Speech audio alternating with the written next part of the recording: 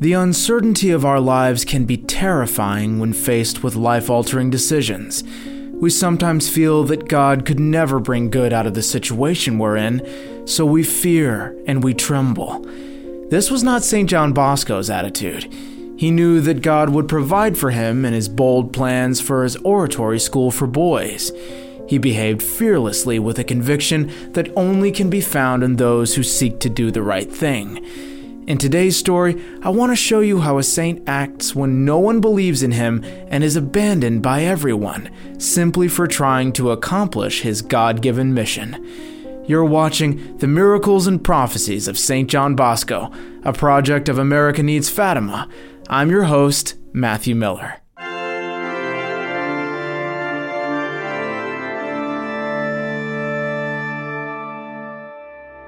When word spread of the severe difficulties arising at every turn to run Don Bosco's work aground, several of his friends, instead of helping him to persevere, started suggesting that he give up his enterprise.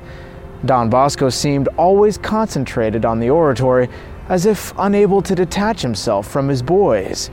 He visited them several times a week to check on their work, watched over them at feasts with more than paternal solicitude, and always gathered new ones off the streets. He continuously appeared in public squares amid a crowd of street brats and spoke with every one of them very often. Seeing all that, Don Bosco's friends began seriously to fear he was seized by monomania, an obsessive enthusiasm for or preoccupation with one thing. Some of his fellow disciples from the seminary and boarding school tried to advise him to change his methods of apostolate. You see, they told him, you are compromising the priestly character. How so? Don Bosco replied. With your extravagances, by lowering yourself to participate in games with so many brats and allowing them to accompany you with so many irreverent shouts. These things, never seen in Turin, are contrary to the old habits of our grave and reserved clergy. Without wasting words, Don Bosco signaled that their logic did not persuade him. They repeated among themselves, "His mind is going. He no longer reasons." One day, Father Sebastiano Pacchiotti and the incomparable theologian Borel, who fully agreed with Don Bosco's ideas, visited him and offered him a compromise. "Dear Don Bosco," the theologian entreated, "to avoid exposing ourselves to the danger of losing the whole operation, we had better save it, at least in part. Let us wait for times more favorable to accomplish our plans and give leave of absence to the oratory boys, retaining only about 20 younger ones. As we privately continue taking care of these few, God will open the way for us to do more by providing us with means and a suitable place."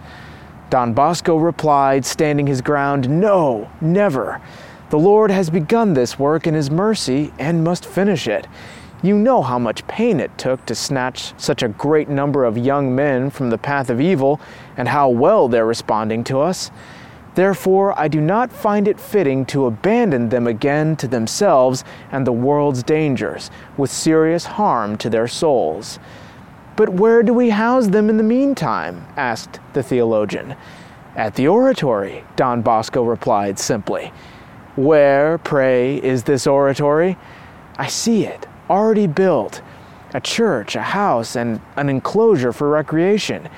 It already exists, and I see it." "And where are all these things?" the good theologian asked. "I cannot yet say where they are," Don Bosco added, "but they certainly do exist. I see them, and they will be ours."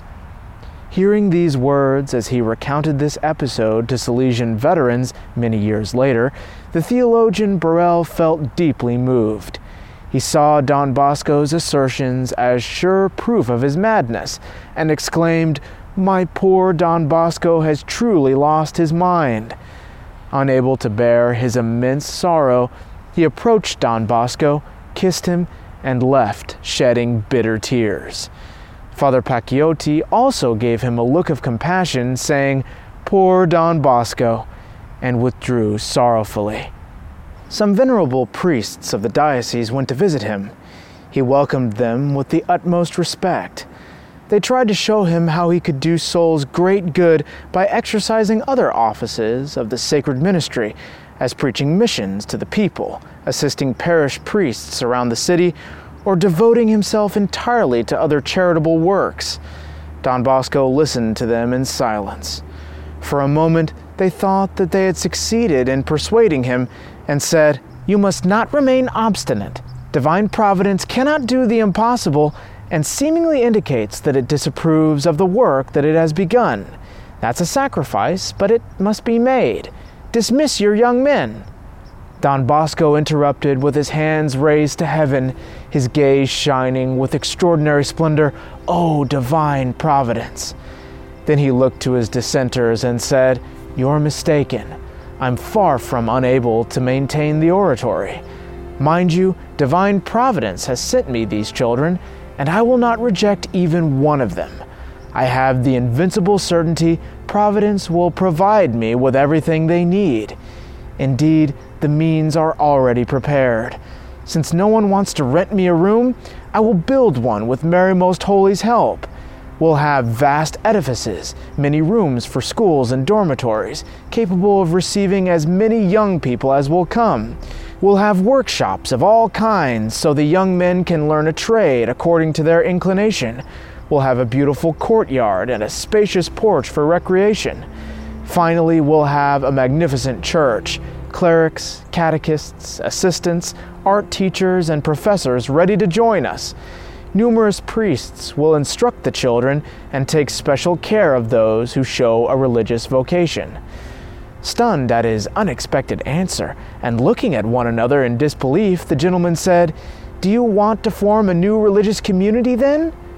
"And what if I had this project?" Don Bosco replied.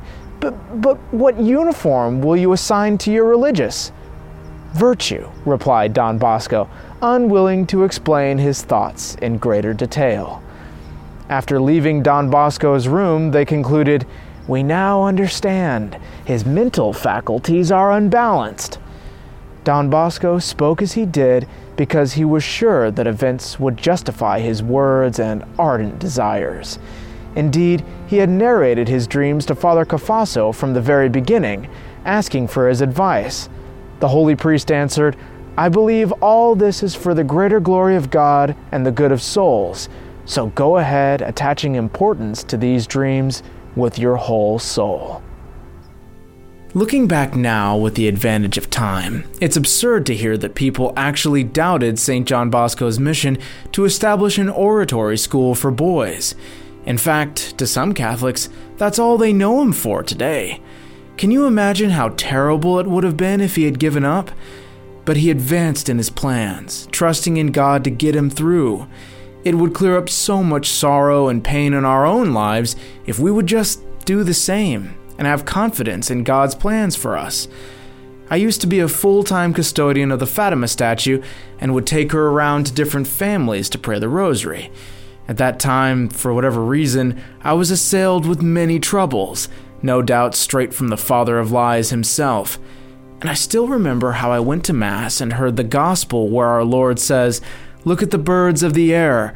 They do not sow or reap or store away in barns, and yet your heavenly Father feeds them. Are you not much more valuable than they?" And immediately upon hearing that gospel that I had heard 1,000 times before, somehow all of my problems began to disappear. And I invite you now to be like St. John Bosco and trust in divine providence. Though all may seem lost at the moment, confidence. Thank you all so much for watching, and please be sure to subscribe so that next Friday you can hear part 2 of the story, where Don Bosco outsmarts the workers of an insane asylum. Our Lady of Confidence, pray for us.